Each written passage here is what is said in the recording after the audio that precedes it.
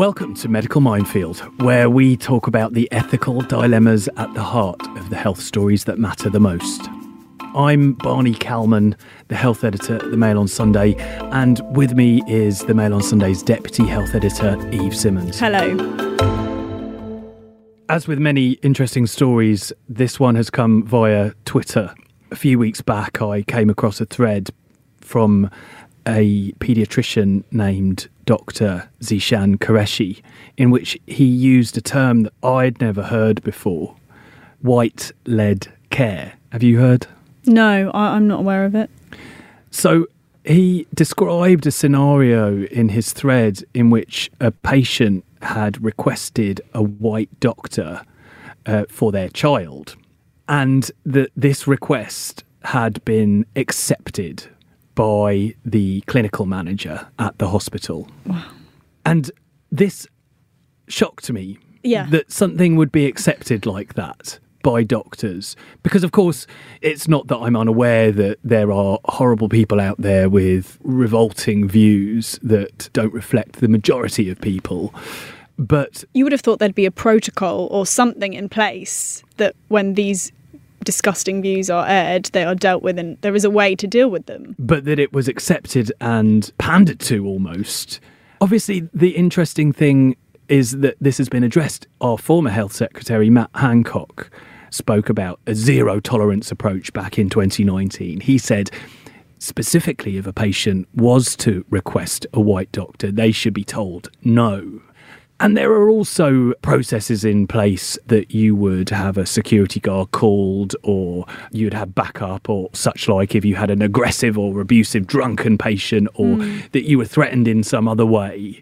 But in the case of paediatrics, clearly, the racist person, the abusive person, is not the patient, which puts these doctors in a particularly difficult situation. Because the patient in this case is the innocent party, that they've not started anything, they're just, awaiting treatment. And should treatment be refused to that patient, they too would become the victim of their parents' racism. It's clearly a minefield. It's something that needs to be addressed quite urgently. I'm not going to really be well placed to describe exactly what's going on. So I think it's just important that we hear directly from Dr. Qureshi himself. We have London-based paediatrician Dr. Zeeshan Qureshi on the line with us right now. Dr. Qureshi, thank you very much for finding time to talk to us about this. I first came across you on Twitter talking about something called, and this is a term that I'd never heard of before, white-led care. I saw your thread and was intrigued and saddened by what I read. I think anyone reading it would be. Could you start by explaining what you mean by the term white-led care? Of course. Well, I am a doctor working in the NHS. I come from a medical family. My dad worked for the whole of his professional career until he passed away 8 years ago in the NHS. And the reality is that there are a minority of patients that have racist beliefs that they want to drive their healthcare. And part of that is sometimes asking, not necessarily in a polite way, for white doctors to look after them. Now, a lot of the time this is refused and not facilitated, but sometimes it is something which is given into, and in other cases it's given into for long-term care, and patients have the opportunity on multiple occasions to be allocated white doctors in order to appease them and deliver them the care that they want. And just to be clear, what is your ethnic background? My family are from Pakistan. Right. And so is it something that you have personally experienced, that patients have said that they didn't want you to be a doctor because you were not white? Is that something that you've experienced? Yes, and sadly it's something I've experienced on multiple occasions, and it's not just people who have said they haven't want me to be a doctor. It's something that I've experienced in my social life. It's something that I've experienced in other medical settings outside of clinical practice, and it's something that I'm quite frankly fed up with, because especially as frontline health clinicians, it's not something that we should be tolerating or experiencing as a norm as part of the job. Could you describe to me an incident? I mean, we've spoken already, but there was an incident that you have mentioned to me in which you attended the birth of a very premature child. Could you take me through that incident? Because I think it very clearly illustrates exactly what you're talking about. Of course. So this was a few years ago in the recent past, and I was working on a newborn baby unit. It was a night shift, and about 3 a.m. in the morning I got a call to attend the delivery of a very premature baby. And it's routine for doctors to go to these because a baby born very early is a baby that is going to need help, because by definition, because they're being born early, they're not ready to survive outside of the womb. And so they're going to need help controlling their temperature, controlling their breathing. Even for their heart, they might need help pumping blood around the body. So we have a doctor available at the delivery, often multiple doctors, to attend to the baby immediately when they are born. So I went down to the ward ready to receive the baby, and I wasn't greeted with warmth and kindness. I was greeted with a dad staring me down, and in not pleasant terms told me that because I was Asian, he didn't want me in the room, and I left fearing for my own safety and waited outside.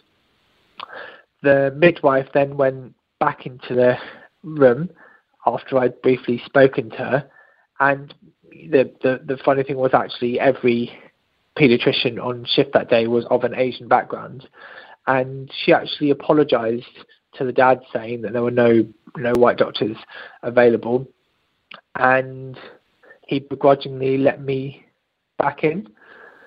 Security weren't called, I wasn't apologised to, and it was a very, very uncomfortable situation for me. I wanted to help the baby. We've always been taught that patients come first. I didn't want to involve my colleague because I didn't want him to potentially be subjected to abuse. And I had a racist parent breathing down my shoulder, watching every move that I did, resuscitating the baby when they were delivered. And luckily I was able to deliver the care to the baby that they needed. My concentration wasn't taken away, and I didn't receive any further abuse. But it was a really, really difficult situation, and I was really saddened by the fact that nobody stood up for me. No one challenged the dad, and all that mattered was that we managed to find a way to get to the baby, and my dignity and being respected at work didn't seem to come into consideration. And in the aftermath, was anything said by your colleagues? No, we almost pretended like it never happened and just carried on with the day. I spoke to my fellow doctor who was from an Asian background, and he just acknowledged the fact that it happened and that it's just something which we have to put up with, and it was pretty much left at that. The dad, to be fair, eventually came upstairs and saw me tending further to his baby and apologised for how he was in the heat of the moment, and I accepted that apology and wished him well. But nothing happened in terms of disciplinary action or in terms of any acknowledgement from the hospital that we need processes to deal with racist threats and attacks on doctors. I mean, this happened some time ago. How does it make you feel now talking about it? I think the issue of race has come to the forefront of societal debate, not least in healthcare. And now there are so many more minority leaders at the top of organisations. And I think actually now there's so much more room to speak up and to challenge. And I just wish that that was the situation back then, because it would have meant change could happen earlier. But what I'm hoping for by speaking out is that this can accelerate a process whereby we really, really acknowledge the fact that this happens. We have processes in place in order to deal with it, and we can protect doctors that stand up to racist patients and parents in a way that doesn't compromise the care of the children or the patient in the process, and we can really maintain dignity and respect to staff working within our hospitals. I want to go back to something that you said, that in the immediate aftermath of that incident, that you spoke to a colleague who was also from an Asian background, and there was almost a weary acceptance that occurred. And, you know, in hindsight, I mean, how do you think that over the years trying to work as a doctor in an environment where you have had to accept that a level of abuse and that it would be accepted by your white colleagues, how do you think that's affected you? Well, I mean, it's not just from that conversation with my Asian colleague on that night. Growing up with a Asian doctor father, he very much said that racism was something to accommodate to, not to try and change. And I think this acceptance of usually low-level rejection or abuse in the long term, I mean, we know now that that's incredibly bad for your own well-being and your own mental health, but also for your physical health, like your blood pressure and your cardiovascular risk. And further to that, you know, your belief in yourself as a doctor, your desire to apply for promotions, your ability to work independently without asking people for support, all of those things are made worse by a tacit acceptance of you being seen as inferior by a whole series of patients. Dr. Qureshi, I just think that story that you've told is completely shocking. And I wonder what you think would be the solution in that situation. How do you think it should be handled? I think the challenge with abuse is that often it happens in a very small group setting. So this was the middle of the night, limited number of staff around, one midwife was witnessing it. And unless you have every single person aware of the fact that racism is a problem and that it needs to be dealt with in a certain manner, then you'll have these incidences where things are ignored. I spoke to another colleague about it several years later, and you know, their response was, look, if I was the doctor witnessing that, I'd have made it very clear that the father cannot speak like that security would be called if he continued to behave inappropriately, and that's not something to be put up with. But at the moment there is a lottery as to how this is going to be dealt with. The solution to me is very clear, that there needs to be clear and robust guidelines for how to deal with racism when it is presenting with patients. And I think in my specialty, paediatrics, there's an extra challenge because nobody wants to punish an innocent child for their parental racist behaviours. And so this question itself has to be tackled with the nuance that it deserves. And that's what I'm hoping to do in the long term, to empower everybody to stand up to racism. Because, of course, it was a couple of years back that Matt Hancock, the former health secretary, wrote to all NHS workers and indicated that there would be zero tolerance to that kind of behaviour, and that if a patient asks for a white doctor, they should be told no. But in paediatrics specifically, this has continued because of this grey area, because the patient themselves isn't the one that's being racist. Is that right? Yeah, and I mean, I think it was a positive step for Matt Hancock to say this isn't something we should facilitate for non-critical care level healthcare. But the nuance of it has not been acknowledged. If you say no, it's not clear what the legal ramifications are in terms of denying care to people. The General Medical Council have never spoken out really about your protections when it comes to denying care and saying no to care. And in paediatrics, if I illustrate it with an example, imagine a mum being verbally racist, but she's holding her child, a 3-year-old, that is struggling to breathe. They're not necessarily requiring intensive care, but they do need assessment. If you say no to that mum and say you have to leave if you're going to behave like that or demand a white doctor, then to physically tear that child away from the mum would be hugely distressing to that child, both psychologically and physically. It would make it impossible to engage with them afterwards, and it will be punishing that child and delaying their care, making their condition worse for a mistake that they haven't made. So it's really, really challenging, and it requires careful discussion as to how it might be managed. Dr. Qureshi, is there any safeguarding procedures or protocols in place at the moment to protect medical professionals from abuse from patients? Yeah, we have a very clear set of guidelines when it comes to aggressive and abusive behaviour, and those are used quite regularly. The problem is it's very much adapted to the drunken patient that comes in at 2 a.m. in the emergency department, where security are available, where it's something you deal with on a regular basis. The challenge with a lot of racism is it can be expressed very politely, and that it can also be done in this context whereby children are the ones that are potentially going to be harmed by addressing parental behaviour.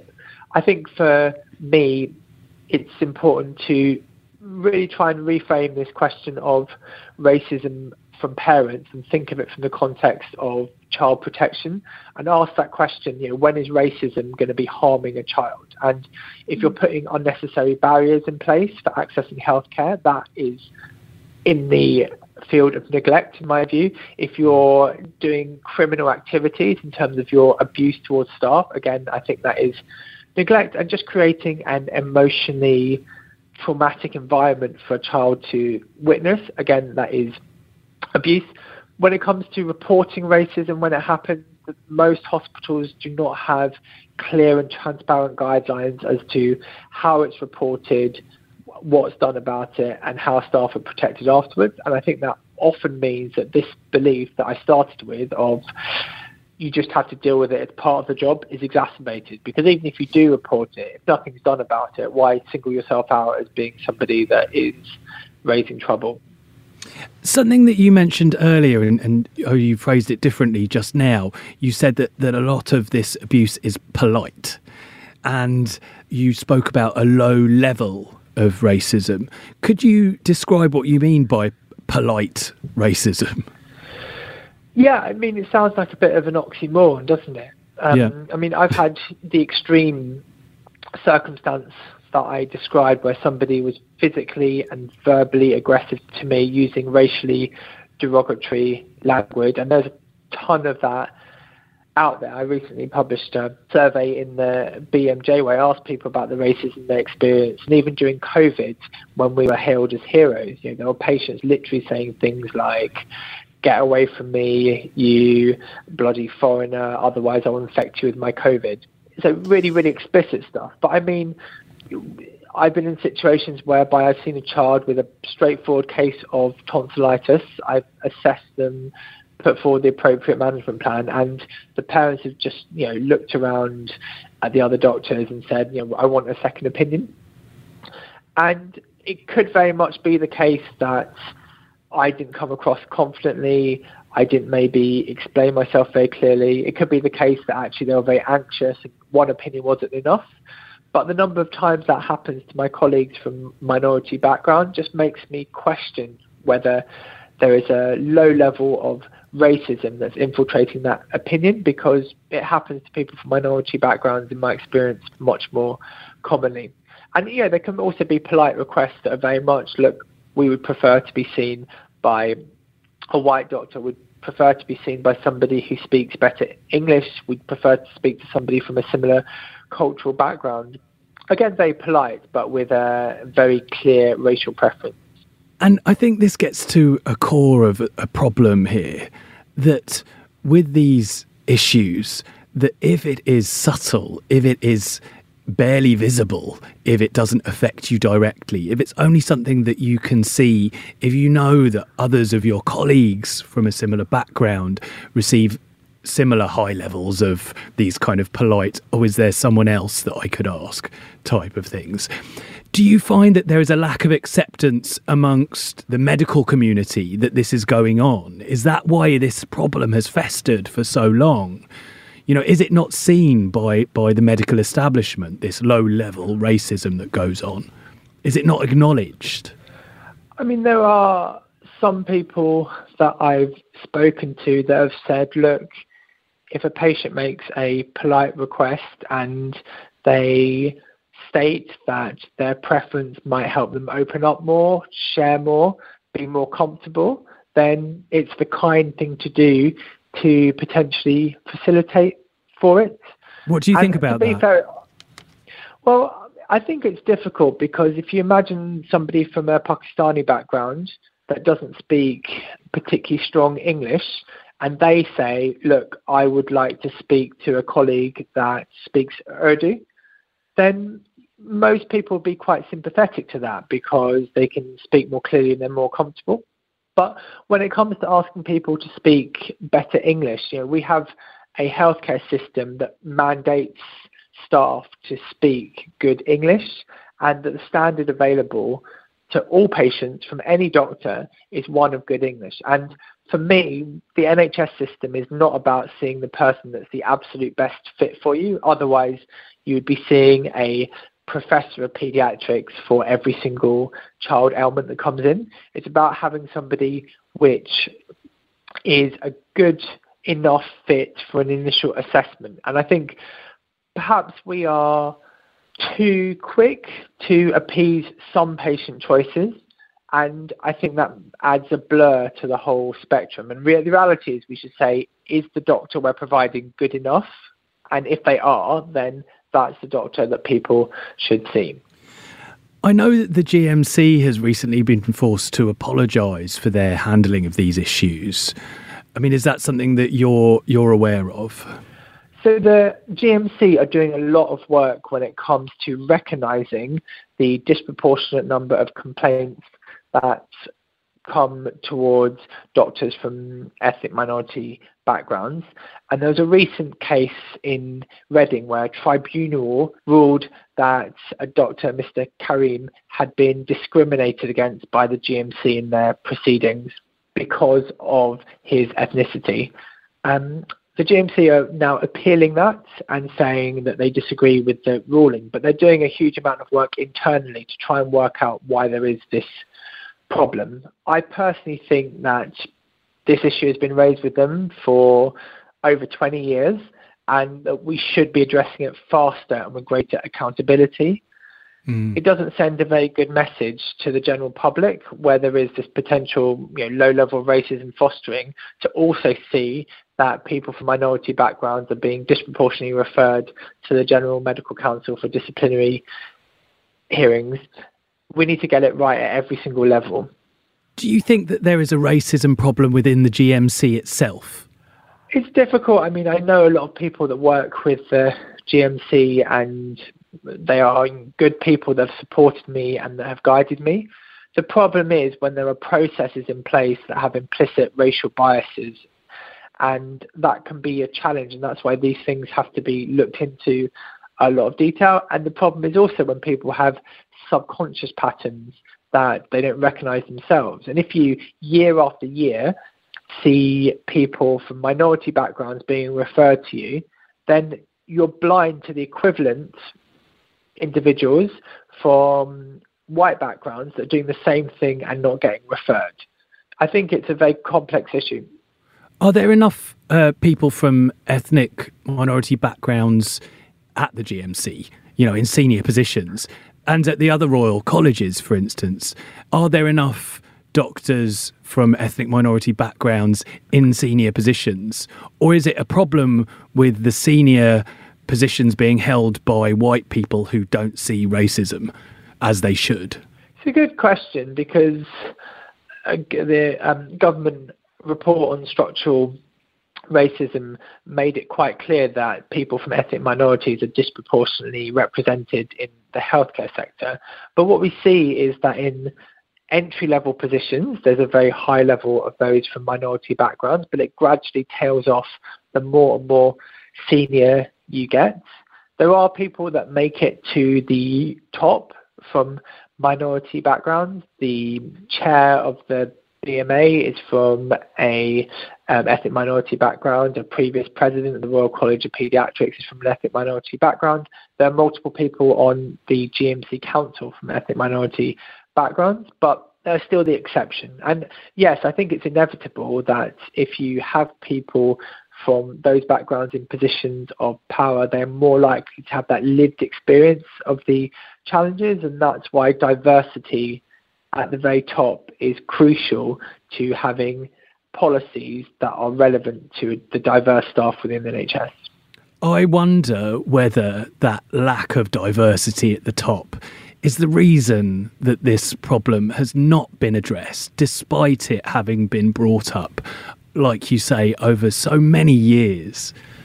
Yeah, absolutely. I think it's definitely a problem, and we need more people in senior positions that understand these issues and that want to deal with them. And there are lots of people from white and other backgrounds that are championing the dealing of racism. I've spoke to people directly at the GMC that have not been from minority backgrounds that have said, this is not good enough. We need to look into why this is happening, and here are our plans in terms of understanding and addressing disproportionate problems in those from minority groups. But perhaps things might happen faster if there are more people from minority groups at the top. Would you say that given all of this, and also given the fact that, what you're talking about is a very kind of subtle form of racism and, so-called microaggressions, that really what we are talking about is an institutionally racist organisation? Would you say that the NHS can really be seen as institutionally racist? I think it's difficult for me to comment on the NHS as an entire organisation, but what I can tell you is that I know of multiple examples of institutionally racist policies, and a clear example would be a child whose parents are racist and whose parents request to see white doctors, and the hospital then facilitate it and change a rota, change the doctor that sees them, and then they have white-led care for the duration of their stay in hospital. That, by definition, is an institutional policy that is racist and facilitates racist beliefs. Have you heard that this has happened multiple times? This is clearly something that you've heard of more than once. I personally know of 3 examples of the rota reorganisation to accommodate for racist beliefs. One was reported in 2002, one in 2014, and another one just in the last couple of weeks. And what's interesting about a lot of those is that they go undocumented and they are informal agreements. So who knows how often it is happening, and we're not hearing about it. Yeah, I was going to say it's probably goes on a lot more often than we realise, doesn't it? Dr. Qureshi, we really appreciate you spending time explaining this to us so patiently. I really hope that your speaking out really does lead to some sort of change or action now, and the Mail on Sunday is behind you 100%. Hi. Sorry to interrupt your listening, but there's another great podcast from the Mail on Sunday you might want to try. Liz Jones's Diary, the podcast, offering a weekly look into the life of Britain's most unfiltered columnist. That's me. Find us at mailplus.co.uk. This has been a bugbear of mine for a while now, Eve. When we were reporting early on during the COVID pandemic into why disproportionate numbers of black and other ethnic minority people were dying of the disease, and specifically doctors as well, I began looking into the medical bodies, because I wondered why they'd been so silent. The Royal College of Physicians, the Royal College of Nursing and Midwifery, the Royal College of Surgeons, such like. You know, obviously the BMA is well known to be a very diverse organisation, the BMA, the British Medical Association, who are a big doctors' political group. But I began looking into these organisations, and I was surprised to see that there were very few people from ethnic minorities in the senior tiers of these organisations. I think in the Royal College of Surgeons, no one on their senior executive board was non-white. Well, and this is the problem, isn't it? Because if they're not aware of this problem, then they're obviously not going to speak out about it. I think that, you know, it's the nub of the issue, isn't it?